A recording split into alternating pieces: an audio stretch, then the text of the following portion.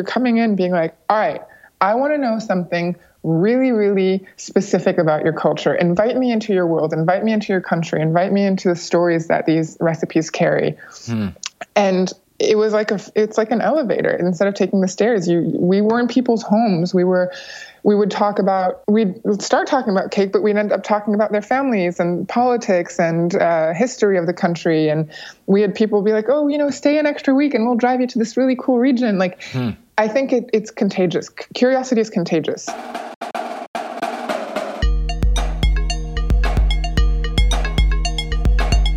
Welcome to Deviate with Rolf Potts. Today's episode is about structuring a journey with an obsession. Many people do this, of course. Some people travel to climb mountains. Other people travel to watch sports or drama or shop in exotic markets. Sophia Bentaher, the French-Moroccan-American wanderer I speak with today, hitchhiked through 20 European countries collecting pastry recipes, traveling through countries like France, Poland, Slovakia, Greece, Switzerland, and Italy in the hopes of starting her own coffee shop with the recipes when she got back. I think travel for any reason is worthwhile, of course, but there's something special about a quest, that is, undertaking a journey using your core obsessions and curiosities to seek out whatever it is you consider a treasure. Not only is this a way to focus your journey, it has a way of inspiring local people to take an interest in you and help you seek your goal. Sophia talks about the people she met along the way, as well as why she decided to approach the journey through hitchhiking. She talks about why she kept a spreadsheet to keep track of the people who picked her up while hitchhiking and which bakeries she visited. We start by talking about how journeys that are structured around obsessions are always interesting. Let's listen in. Sophia, what I like about the sound of your journey is that it has a specific focus and obsession, and that is actually, there's a long example of that in travel literature, like Lawrence Osborne's book, The Wet and the Dry, is about looking for alcohol, for booze in different parts of the world and how that's culturally different in different parts of the world. Bonnie Tsui had a book called American Chinatown, where she visits different parts of the United States through their Chinatowns.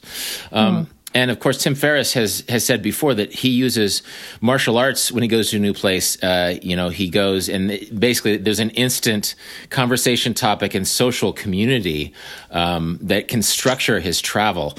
So why don't you tell us about your travel mission in Europe and why you did it?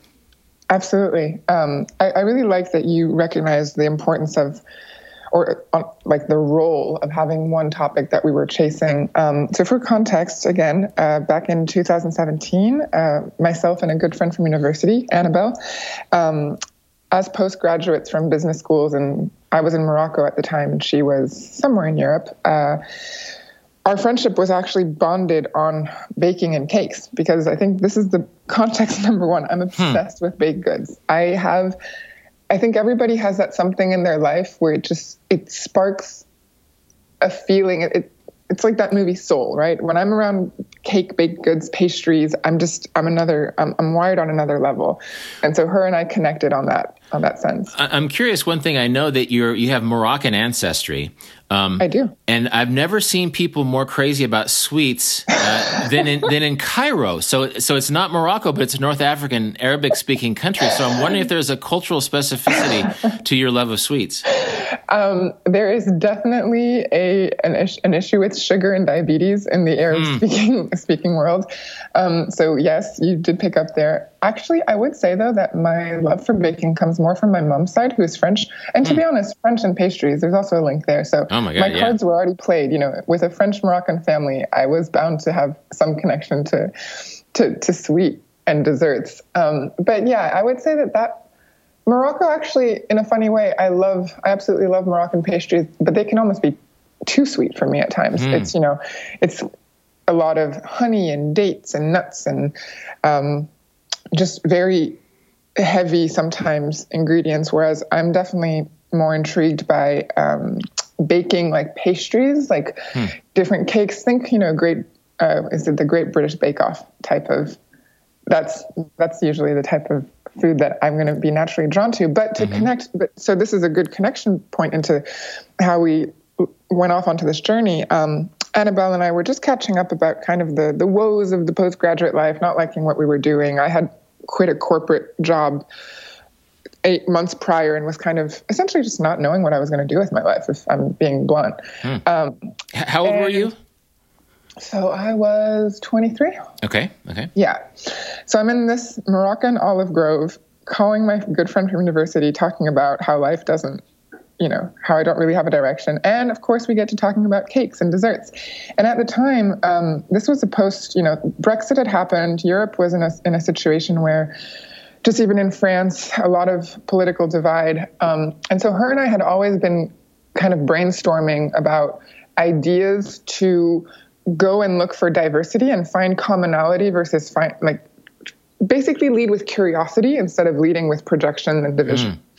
And our language being cakes, we just started kind of tossing ideas. And I thought, well, what dessert do they eat in Romania? And we laughed about it. And I was like, no, but really, what's a traditional dessert in Romania? And I think whether it's her or me, somebody mentioned, we should go check it out, because Google, it's fun, but Google doesn't give you the multi-layered experience. So we were like, well, you can't taste Google. Exactly. That was quoted somewhere in our conversation. Yeah. So from there, we just started brainstorming. Like, well, wait, what do they eat in Poland? What do they eat in Brazil? At first we went very international. We went worldwide, thinking, wouldn't it be so cool to have a kind of repertoire of all the international desserts? And also for us, this idea of going out to travel and learning it with people was really thrilling. So at the time, we decided we would do that with a car. So the game plan was, okay, kind of hunker down for the next 2-3 months, save some money, and then go on a trip to learn traditional cake recipes across whatever territory our finances could allow us to. And I think we even called it at the time the food surfers, because we thought about couch surfing. I don't know if you're familiar with that. Sure, absolutely. Yeah. And so we thought, well, instead of couch surfing, what if we food surf? I'm having a vivid memory of a very an Excel sheet on which we would just log in at random hours and brainstorm branding and names. And I probably should reopen it and have a lot of fun laughing at the ideas. So anyways, when came September, which was we were aiming to leave for October, we had not saved up money, probably because we had spent it all on cake ourselves. Right. So we had to kind of repivot and think, well, how are we going to go about this quest? And this is what came up for me when you were talking about, having an objective that drives you through a journey. I think it's it categorizes it makes it into some kind of quest. It becomes a treasure hunt, Yeah. And there's something I think human nature inherently has curiosity. To me, there's such a fine line between curiosity and creativity. And it's just we get inspired to find something or to look for something. That's how evolution is led, right? We think, oh, we need to think out, we need to go look for something that we don't know yet. And that, well, it's the hero's journey, right? It's 100%. The old mythic idea of leaving home on a quest and coming back changed and enlightened. I'm trying to think if there's a pun with pastries for the hero's journey. I can't think of one right now. But yeah, no, I think it's hardwired. It is. And in some ways, university is a bad metaphor for that sort of journey. That we approximate an intellectual journey on one campus, when in fact, in Germany, there's Wanderjahr. There's the idea. I think that's for carpenters who travel to learn their trade. Yes, we have that in France too. We call them the compagnons du devoir. And the idea is that you have to hop it's for anybody that has kind of a craft with their I don't know the word in English, but with their hands. So it can be carpentry. It can it's actually baking too. Baking, glass workers, metal workers, and what they do is they have to go into all these different hubs across the country, sometimes across Europe, to learn a new skill set there. And then at some point, once they've covered all of these different places and learned how to make different architectural styles or different, relevant to what they do, only then can they claim to be an artisan. Huh. No, that's I wish there was a parallel. Maybe there is in the United States. I know there's traveling nurses, but it feels like it's sort of a forgotten assumption that travel was inseparable from discovery and education. So 100%. So tell me about how this, the concrete journey as it got underway. So we're back in France with meager pennies. And we're thinking, oh dear, we're going to have to just delay this trip. And also, we did not have any form of parental support on both ends. Our parents were very much like, you've invested 40,000 euros into business studies. You're meant to be on a nice leather chair, climbing the corporate ladder, which we weren't. Yeah. So I don't, I can fast forward through some details, but we heard about these two guys who were doing a social experiment of trying to travel from Lyon to Budapest without spending a single amount, like a single penny. Okay. And we thought, oh, okay. That brought up a lot of resistance for me because I'm just not naturally, I need to learn how to receive better. So I judged it a lot. I have to admit, at the time I was like, oh, is that like a social experiment or is that just because they haven't figured their life out?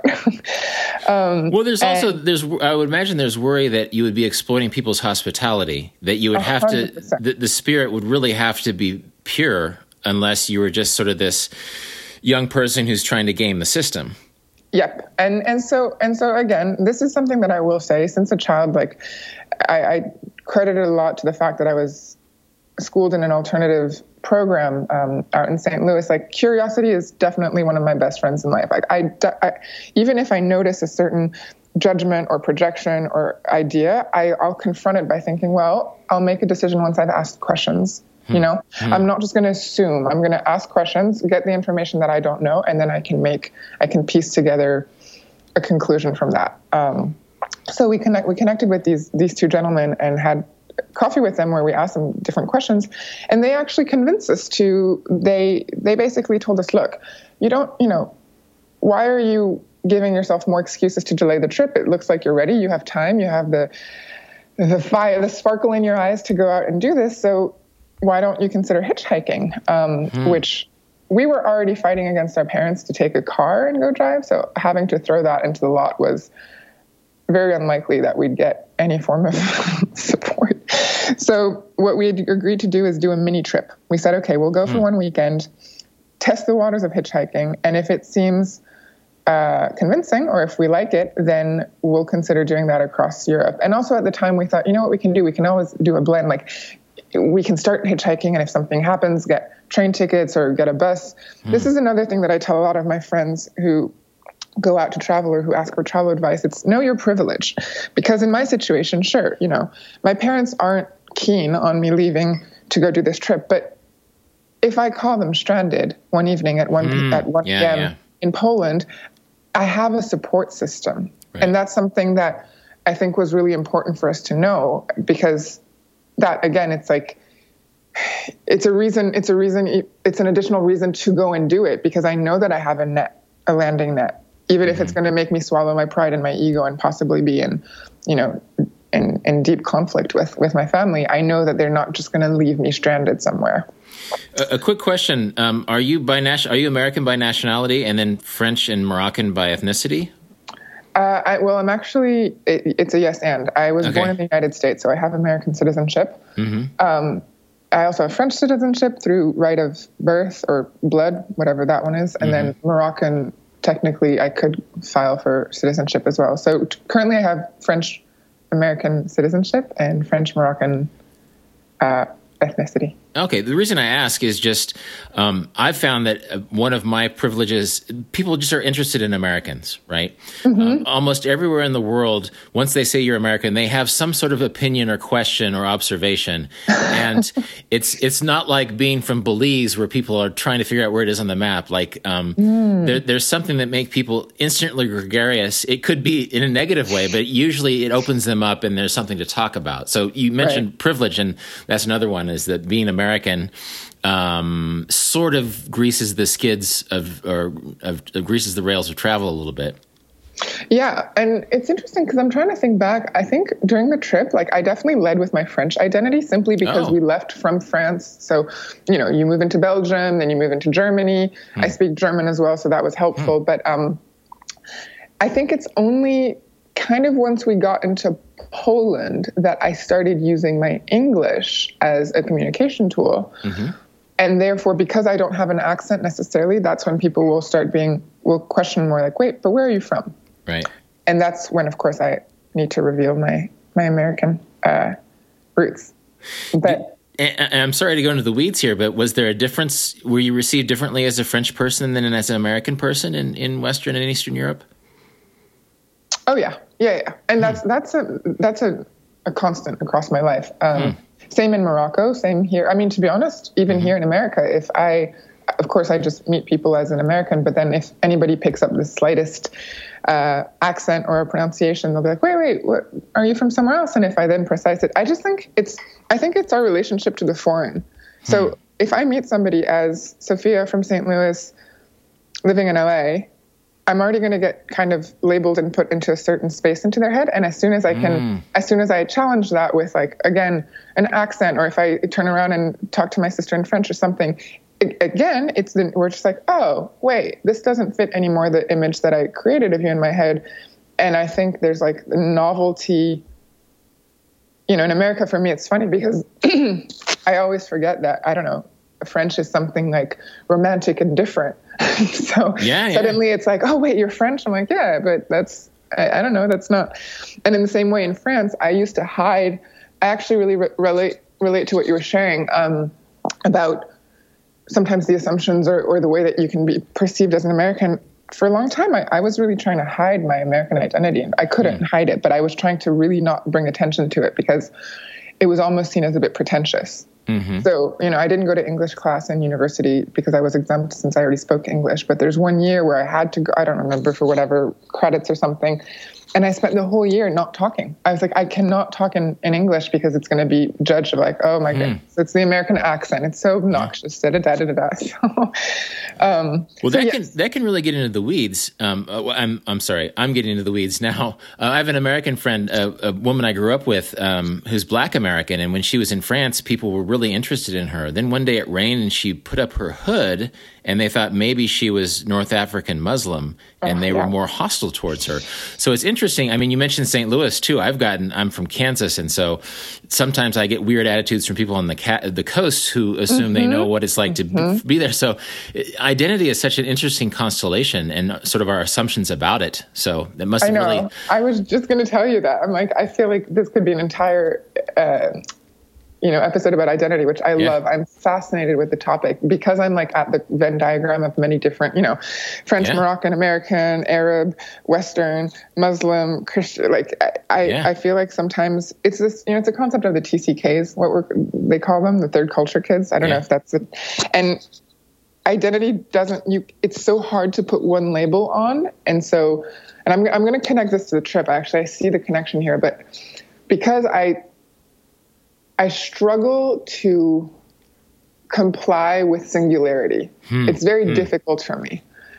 I was inherently born into diversity, and so diversity is something that makes me feel grounded. I need that multi-ness and that, diversity of food, of flavors, of people around me, of languages. And so I think that's what was kind of, if I really, really scratch under the surface of the trip, it wasn't just like, oh, I want to go to one country. I was aiming big. I was like, I want to go to every single country in Europe and discover, like, basically just like roll the dice in every country again to see who we're going to meet, what food they're going to tell us about, what desserts are there, who's going to teach us a recipe. So I think I was craving that. I think in a kind of way I'm having this aha moment in our conversation here, but I really think that I was running after, again, just like change and novelty in that trip. Well, there's a great metaphor here, too. Something I wrote down on my notes just now. Diversity of flavors tastes better, right? And there's sort of a metaphor that if you use food as a metaphor for diversity, that it's just the world is sweeter on the tongue when you have a lot of different sources. And my audience is probably thinking, well, when are they going to talk about the trip itself? So I don't want to delay that too much. But I think these are just interesting topics. Yeah, and the last thing that I'll close on diversity and kind of to connect the two conversations that the one we're about to go in and this one, I've noticed in my friends who, again, have more diverse backgrounds, if you're able to acknowledge, recognize, and accept your inner diversity, you're going to be more prone to accepting, being curious, and wanting external diversity. So that's why the divided world today that we're seeing pan out at times, I think like these individuals, and I loop myself into that, it's almost there being like, but wait, let's actually celebrate the diversity. We don't all need to be the same. Let's go look for all the little, like there's a restaurant here in Venice.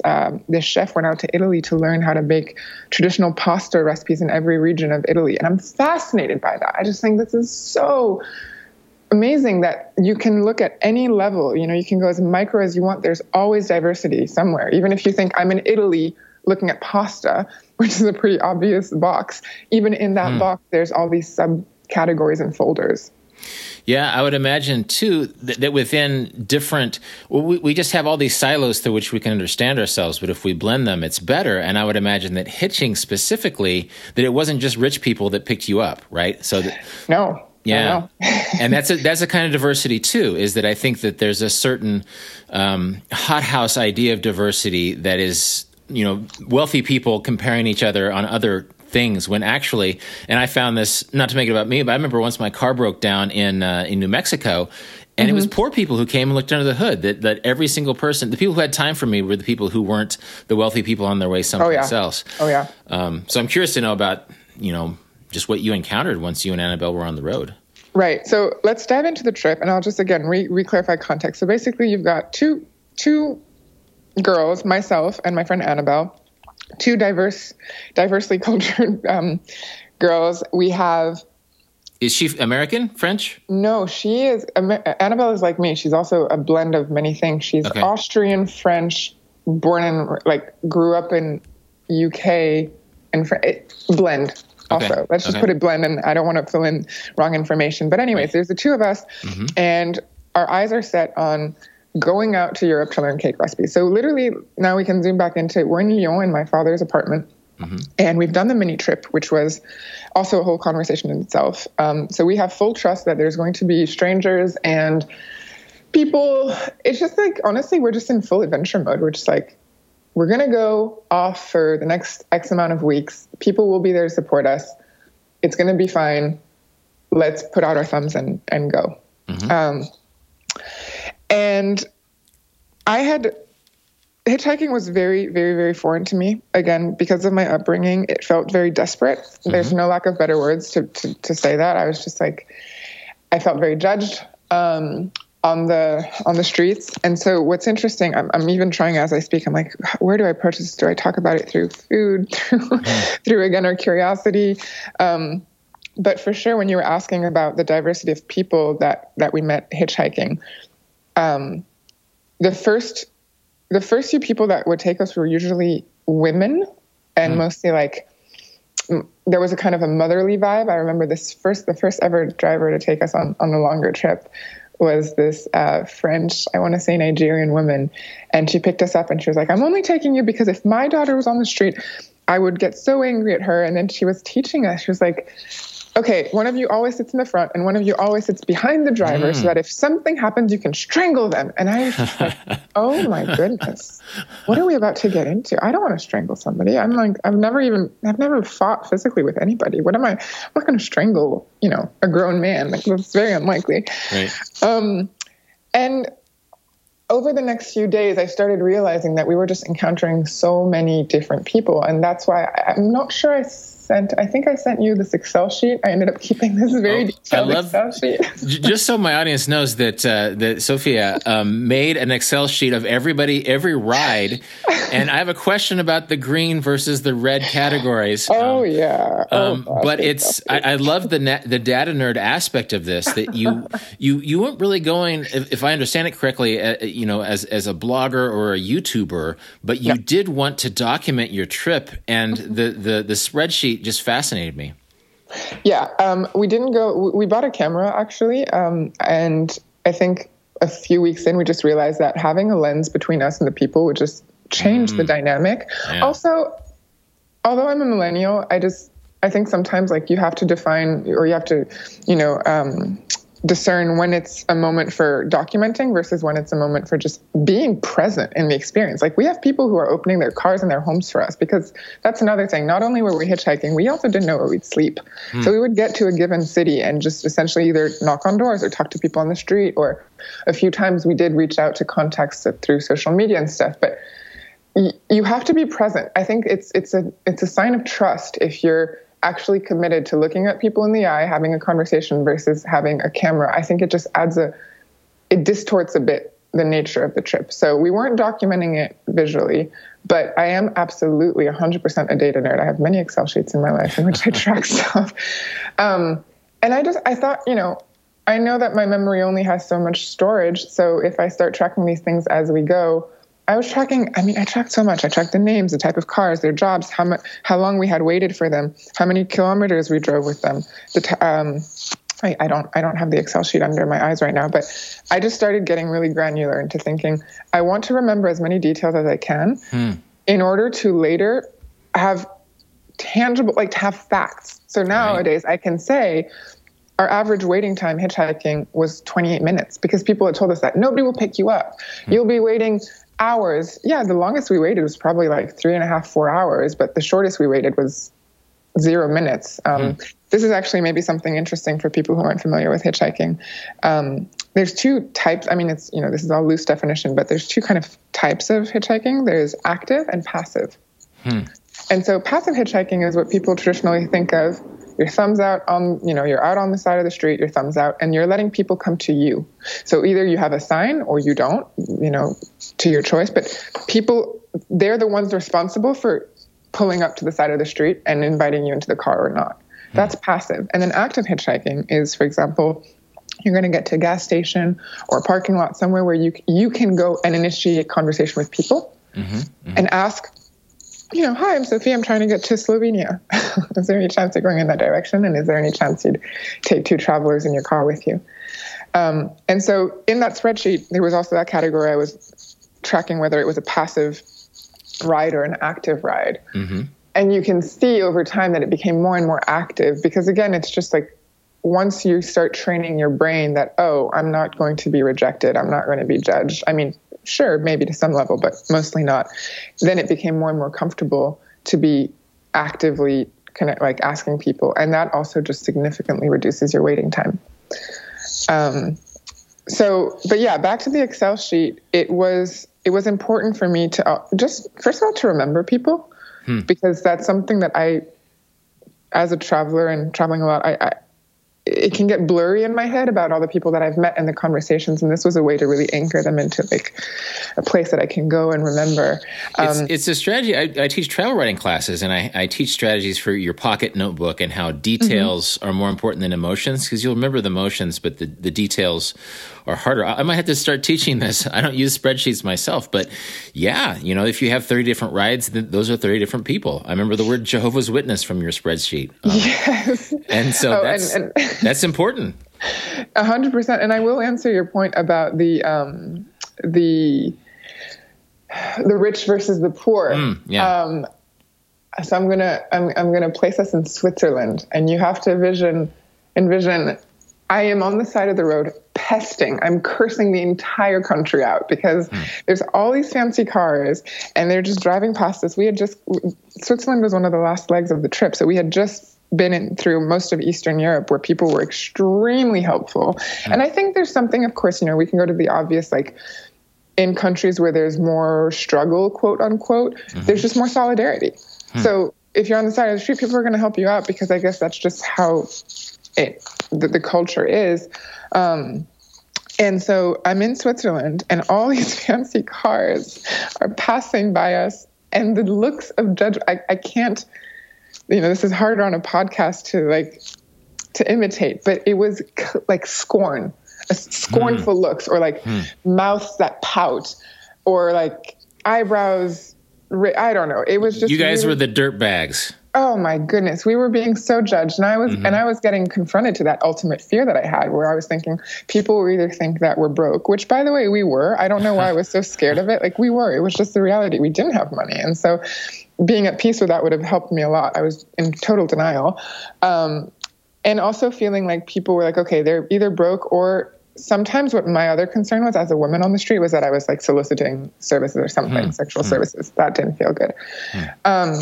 And I remember just thinking, this is so, now to me it's interesting, but at the time it was infuriating where I was thinking these people, there's these big fancy cars, we're just trying to go to Italy. It's not a huge ask. And really upset and a bit disillusioned about how sometimes, again, back to our conversation on privilege, I think it can also isolate us a bit. And so, that was one thing. I definitely noticed a difference between like sometimes more comfortable individuals being less inclined to help us. And that said, I'm catching myself as I speak. We also had stories of wealthy individuals who were guardian angels on our trip.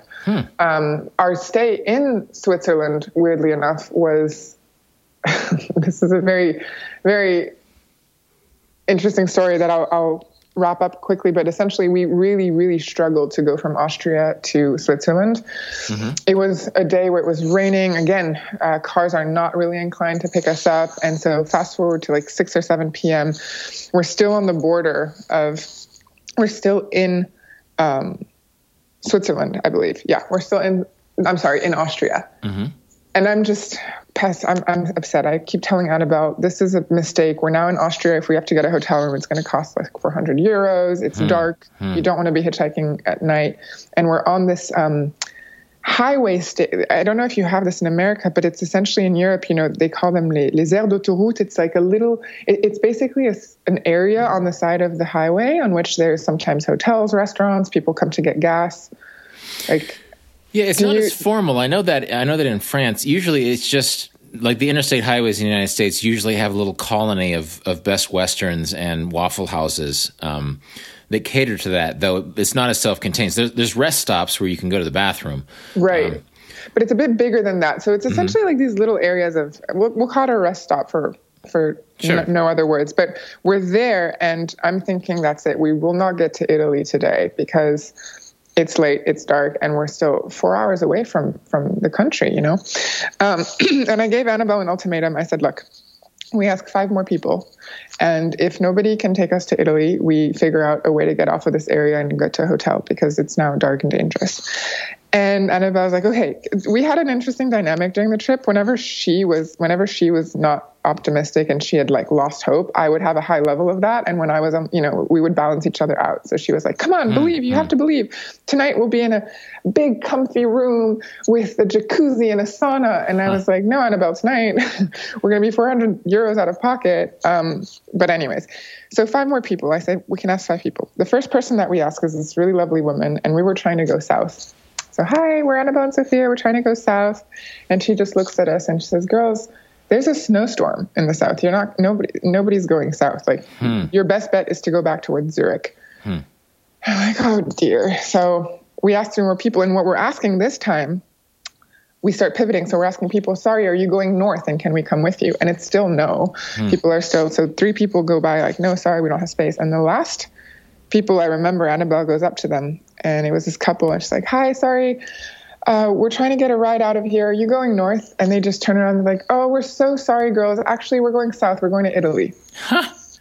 Moment of, and I actually remember, I don't think Annabelle even asked them. She was like, oh my goodness, we're coming with you. I think she like declared it instead of asking. And they were very sweet. They were absolutely adorable. It's an Italian couple.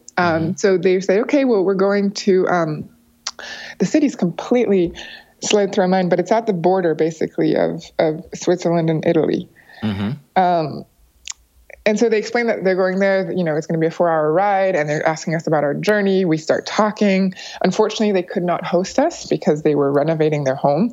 And the woman was getting concerned. She was like, girls, if you don't have a place to stay, it's going to be really difficult. We're going to get there at midnight. And I was like, don't worry, drop us off at a bar. We'll meet somebody there. And she's like, no, it's Sunday. There's no bars. This is a town of like elderly individuals. And I was like, it's fine. We'll figure it out. So we fall asleep, both Annabelle and I actually, which isn't a great tip. Usually we always would try to have one person awake just to make sure that, for safety reasons. And we wake up about an hour later, and this woman tells us, she's like, hey, do you guys speak German? We do. She's like, okay, I posted a Facebook status asking different friends if anybody could host you. And there's this guy from London. I don't really know him, but I kind of trust him, and he can host you. So I'm thinking, wow, first of all, that's very kind of her to have gone out of her way to do that. And again, it's midnight at this point. And so we're 30 minutes away from the city. So they tell us, okay, we're going to drop you off straight at his home. So we recorded a little voice message to him. We were like, hello, Andreas, wir sind Sophia, and whatever. We gave a little introduction and confirmed that we were going to his home. 30 minutes later, we're driving down along this lake. And so it's pitch night. The lake is silver with the moon. It's this very kind of mysterious vibe. We're driving along the water on this winding street, and we basically drove through the city and then continued driving out. And that's when panic kicked in for me, because I'm thinking, okay, wait, this is sketchy. Where are we going? And, of course they've been kind, but you still don't know the people. So I'm thinking maybe this was some kind of very, very well-oiled trap into now being kidnapped or something. I don't know. I went very dark in my ideas. And then they pull over on the side of the street and on the side of this, towards the lake, because on our left side, there was the mountain. So it was all this big slab of rock. And then on our right side, there was the lake, and we were just on this winding street. And I'm thinking, oh no, this is it. This is the moment where it all ends. So they both get out of the car, and they're talking in front of the car on the phone. And I'm just looking at Annabelle like, what is going on? There is nothing around us. And then I promise you that the slab of the rock on the left, a part of it just opens, and there's this essentially driveway that was hidden into the rock with all these fancy sports cars. And I'm like, okay, what's happening? And we look up, and there's this beautiful building on this flank of the mountain that's in front of the lake. And this man walks out, and he's all dressed in a very aristocratic, I mean, I probably have pictures, but he's just very elegant. And he's like, hi, I'm Andrea, and I'm your host tonight. He was amused by us, to be honest. He told us this later. He was like, I've never heard of this story. He had made us truffle pasta, welcomes us into the house. And he's like, you can take any room. There was all these rooms. It was like a big apartment complex or something. And I kid you not, in our room, there was a sauna, which Annabelle, we walked in and she was just like, Sophia, I can't make this up.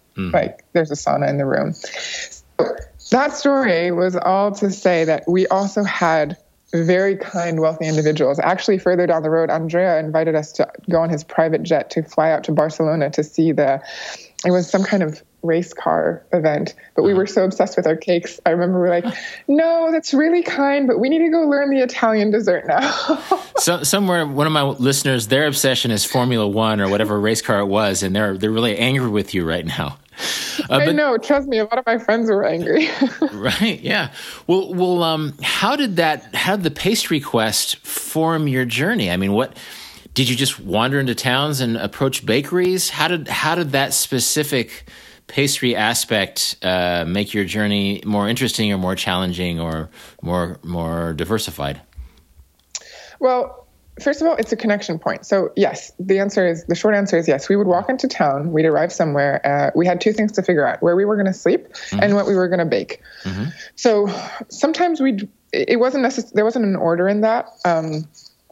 But we would just start talking to people and literally introduce ourselves like, hi, we're Sophia and Annabelle, and we have come here to learn how to bake a traditional cake recipe. What's a dessert that's famous in this town? Or what's your best dessert? I think it's a pattern. Again, this idea of pattern interrupt. If you meet somebody and it's not just the usual, hi, I'm this, I work, I'm from here and I do this, we would go straight to the cake. Because people are they're a bit like, oh, wait, that's quirky. What's going on? In Greece, we ended up, I don't know what the word in English is. My brain has now switched to French because of these stories. Annabelle and I got in an argument in the street because it was late and restaurants were really busy, so they couldn't help us. And I walked into a photography shop and I just literally walked up and very candidly, I was like, hi, I'm looking for the best cake in the city. And, this is like a photography store. And there were three people there. They were like, oh, this is a photography store. We're like, I know, but I'm asking you as person to person, what's the best cake in the city? And they ended up kind of very Mediterranean, like, he's like, well, wait, actually, I think there's this woman who makes this orange cake. Let me go ask the next door neighbor. So he walks out. The neighbor comes in, asks me what we're doing. And by the end, there were like 8 or 9 individuals walking these cobblestone streets asking like, hey, what's the name of that girl who makes the orange cake? Where's the orange cake? What's something about this orange cake? Finally find the girl who made the orange cake. And it happens that she blitzes an entire orange into her recipe. She doesn't peel it and bake. She just, in blender, she just throws in a full orange. And so it just releases a lot of flavor with the peel. But to answer your point, we would come in with a target. And then back to kind of what we were talking about in the introduction, I think people just feel invested. So if you come in saying, hey, I'm looking for something specific, and it's something, it's cake, it's lighthearted. There was a lot of connections to mothers and grandmothers. We would have people tell us stories about their favorite cake from childhood. Actually, in Romania, we baked a cherry cake with this grandmother who was in her 80s, and she was baking with pork fat, which I didn't even know was possible. And we got connected to her because when the evening before, we were at a bar talking with these guys about our cake journey, and they were like, oh, his grandmother was a baker and she makes the best cherry cake in town. And we were just like, great, can we meet her? Can we bake with her? And he said, sure, come on over tomorrow. She didn't speak English, so he was there translating everything. So in every country we would arrive, we would seek out, express and claim our objective, and then let people meet us halfway and help us find recipes. I was more, again, because I'm data orientated, and I get very intellectual, and I get very, I want to make sure that I have all my options. I sometimes would look up online, I would go to Google and just look up, traditional dessert from whatever, Slovenia. But Annabelle was really good at catching me on that. She would always say, she's like, okay, there's a fine line between overly wanting to control, and then we'll cut ourselves off from certain opportunities. If we come in saying, hey, we know about this recipe specifically and we want to learn it, we're not letting people actually maybe tell us about certain hidden gems. Yeah. I'm trying to make sure if that answers the question, because I know there's different. Well, I'm just thinking maybe the people who are listening are thinking, how does this work? How does this logistically work? Because there's the hitchhiking aspect, but then once you get to the place where you're going to go, how do you find the bakeries? And it sounds like you just sort of opened yourselves up, and you didn't necessarily have an address or an idea. Which I like, because coming from the middle of the country, people might want, Kansas, let's find barbecue, when in fact maybe this town has a good bakery, or this town is good at something that isn't barbecue.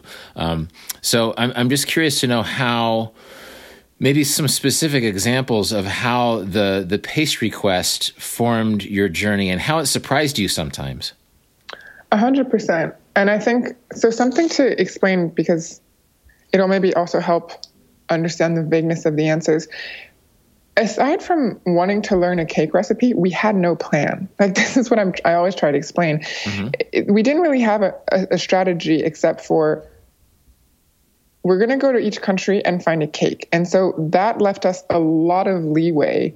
We didn't just target bakeries. We would 100% go into coffee shops, bakeries, stuff like that. But we would just talk. A lot of it came through talking with humans. We talked to police officers. We talked to students. We talked online. At some point, people started following us and asking, and just being like, if you go to this city, look for this thing. So we were gathering information from a lot of places. We got to Slovenia fairly late in the afternoon. We were in Ljubljana. And we got there around 4. So the one thing is that when you're looking for, again, whether you're hitchhiking or asking for housing, once it gets dark, it's a little bit tricky to just talk to people, because it's just dark and people are more fearful, I suppose. So we knew that we only had so many hours before sunset in which we could find a place to stay. And in walking through the streets, we walked into this one coffee shop and we saw this display of different cakes, and we thought, oh my goodness, this is great. So we're always in our heads as we're going through our day. There's, again, 2 targets, right? There's housing, traveling, just basic security, and then food, cake. And in this coffee shop, I remember we asked the woman, we were just like, hey, is there a baker in house? We're looking for cake recipes. And she was very warm, and she just said, look, it's 4 p.m. We're closing down, but come back tomorrow morning and we can set something up. We'd love to teach you this chocolate raspberry tart situation going on. So that was in our head. We're like, okay, tomorrow we now have not an appointment, but we have agreed that we'll show up in the morning to come and and make our request. But we still don't know how tomorrow's going to happen because we still don't know where we're going to sleep.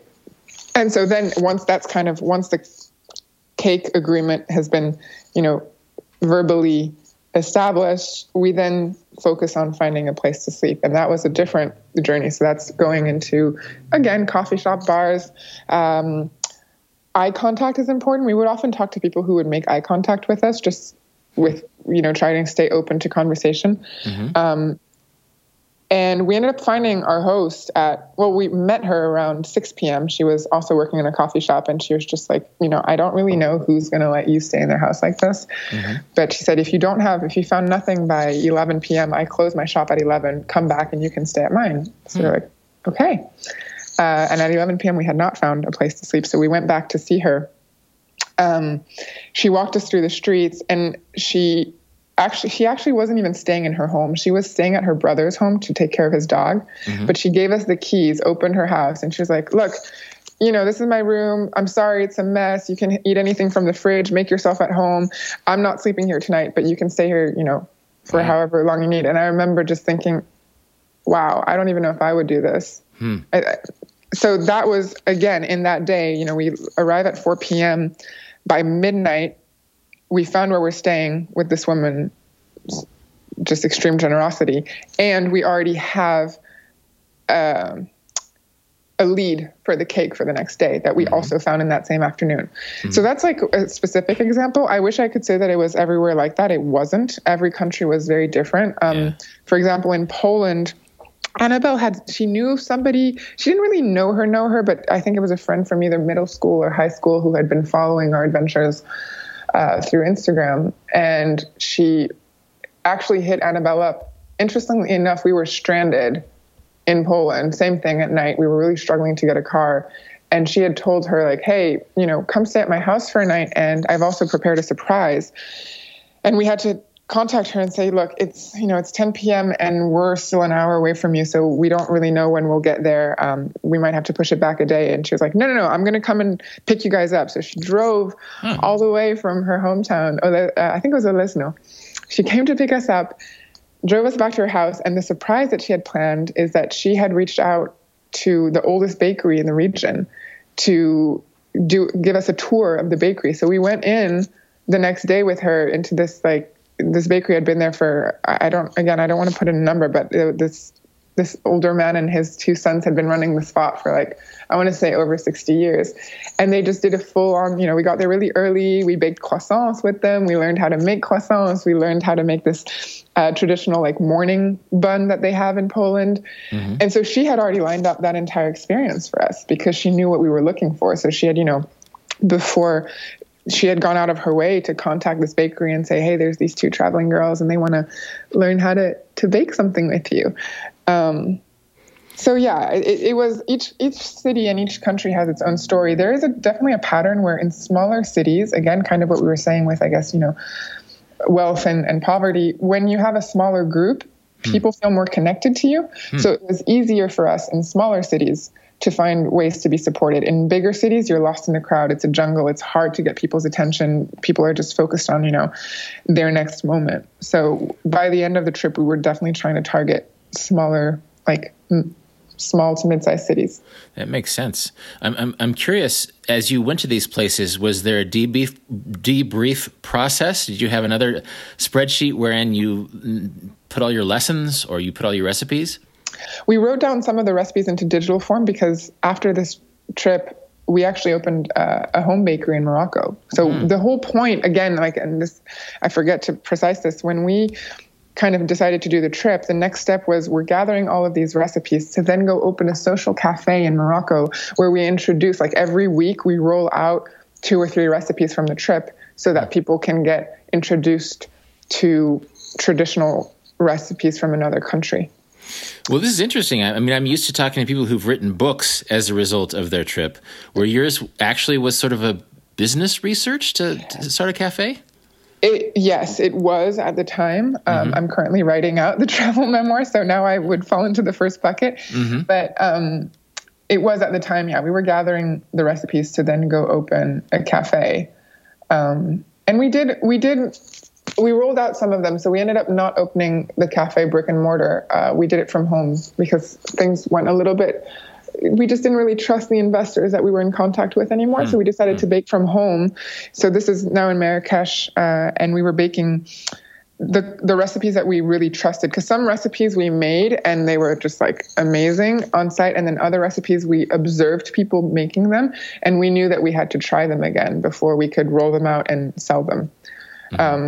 So for example, in Italy, we learned how to make a crostata with marmalade, and the recipe was fairly simple enough that we could make it again ourselves. What else did we make from the trip? So we made the Italian crostata. I think we made the orange cake. I see us blitzing oranges in Morocco, especially with the quality of fruit that's over there. Yeah.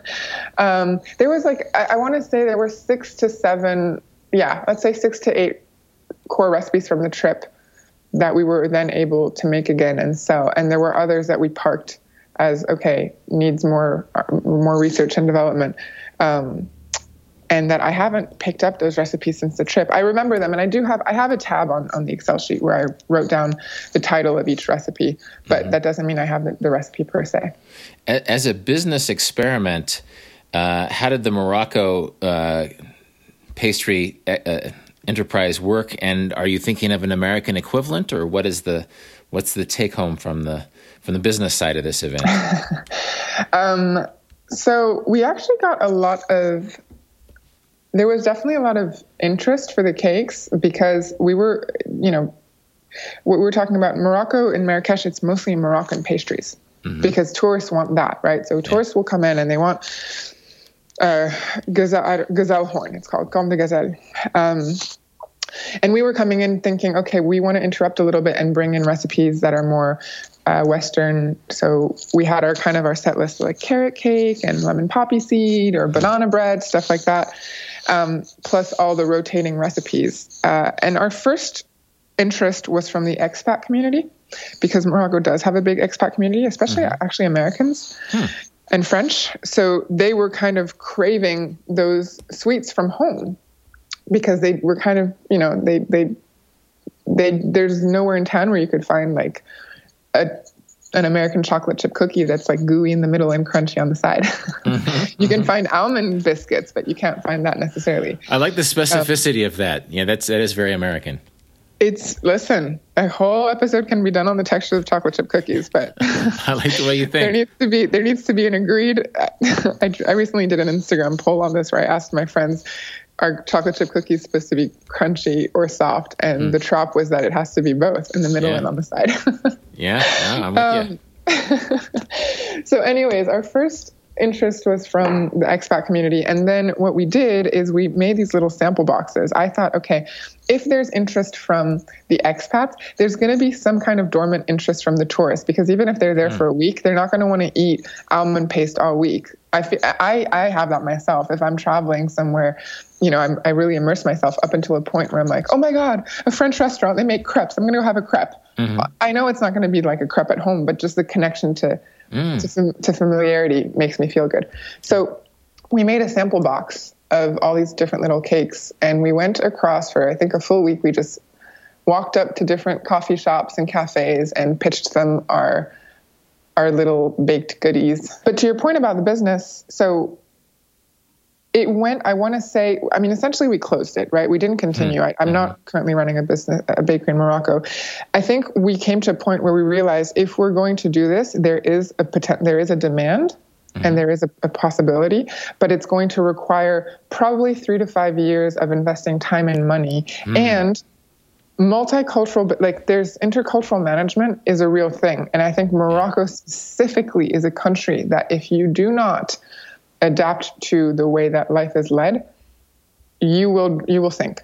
Because, and I'm really honest on this, I see so many foreign entrepreneurs, including myself, probably, we come in with kind of a neo-colonist approach of okay, I'm going to come in with all these systems. I'm going to do it my way. It's going to be nice and structured, and I'm going to offer something new and different. But it's not always received the way you would expect it to. And the country is very set at times in its ways.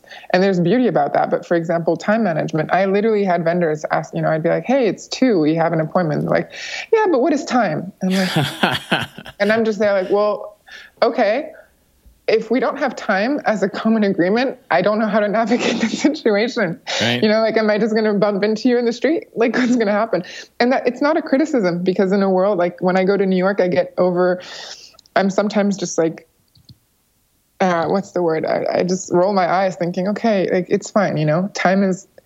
Time is a concept that we just all agree on at some point. And there's our 6th podcast idea, because just the idea that time as we know it was invented with the clock, which came out of monasteries in medieval Europe, and so much of human history had time was not a mechanized thing. Anyway, it's a topic that interests me. So I love the philosophical answer. Oh, well, what is time? So I'm like, what is time? And he's laughing, but I'm sitting there like, you're laughing, but you're serious because you're not here. And so in your mind, you're just like moment by moment. And it is true. I think it raises great questions. I mean, it definitely taught me patience, if anything. So yeah, anyways, we decided to close down the business in, I think almost 6 to 8 months into it, just because we were like, also there's only so much cakes you can bake as to, we wake up at 5, we'd make cakes. And then by 10, we have other things to do, and like going out and sourcing clients and just delivering the cakes and going and buying materials. So in order to scale the business, we would have needed to really sit down, gather a team, and we could have done it. We could have raised funds, found a spot, but it wasn't our highest excitement at the time. And then your second part, is it something that I would do in America? I doubt it. I think, honestly, I realized that the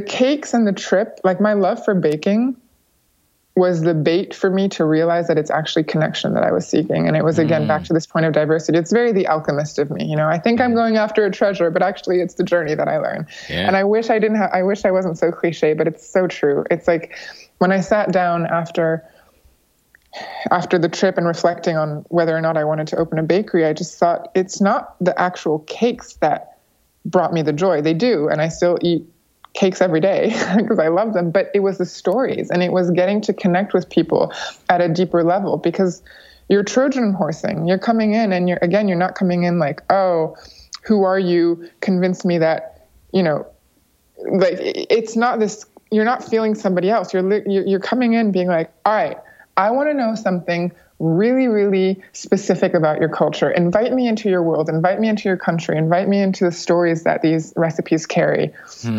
And it was it's like an elevator. Instead of taking the stairs, we were in people's homes. We'd start talking about cake, but we'd end up talking about their families and politics and history of the country. And we had people be like, oh, stay an extra week and we'll drive you to this really cool region. Like, I think it's contagious. Curiosity is contagious. And so, I love this aspect of the trip, because again, it goes against many American instincts that focuses on outcomes rather than stories. That focuses on results rather than enrichment. And so there's a couple things I like. One is that your journey was about the same age in life as my first big vagabonding journey was. And just the idea of learning by traveling and not knowing yet what you're going to learn. And then also, just the idea of starting a business, not necessarily to get on the stock market exchange with it, but just to try it. I think that is another thing that Americans, young people in particular, can embrace, that sometimes it's worth starting a business, be it a bakery or whatever, for the story rather than the outcomes, because that is so enriching in life. I couldn't have worded that better. And I think wow, I'm having a complete realization I think that's what I'm trying to distill from this trip and explain to people, even in writing the memoir. The story's already written out. I wrote as a child. I was in a writing program, and you have to sit down and create the characters and create the plot and all that. And when I look into this, when I tell these stories, a lot of people actually ask me questions that are geared towards the outcome. So it's like, so what did you then do with it? And how did it end? And I'm always trying to explain, like, the magic is in the process. It's not in the actual outcome. If you can stay curious and open without already defining, like, this is how it'll end, and this is what I'm there's always a balance between being goal orientated versus being the experience orientated. But for me, that was the essence of my trip. It was that we didn't, of course, the cakes were guiding us, but we were really relishing and experiencing the connection and the moments. And I was telling that recently to somebody who they coined the journey, as they said. It was like, the title of the trip, I call it the Banana Bread Chronicles, because it all started with a banana bread recipe in Morocco. And he was like, well, essentially what you're telling is like recipes for an unconventional life. And I thought that's really interesting, because I don't come in, it would be fake of me to tell the story from a place of like discipline and drive and dedication. Like, we woke up every morning at 8 and we went to talk to 3 different, we had a list of all the bakeries to hit up, and we had certain metrics to keep track of. My documenting of the Excel sheet was just to be able to remember all the details and be able to talk about it later.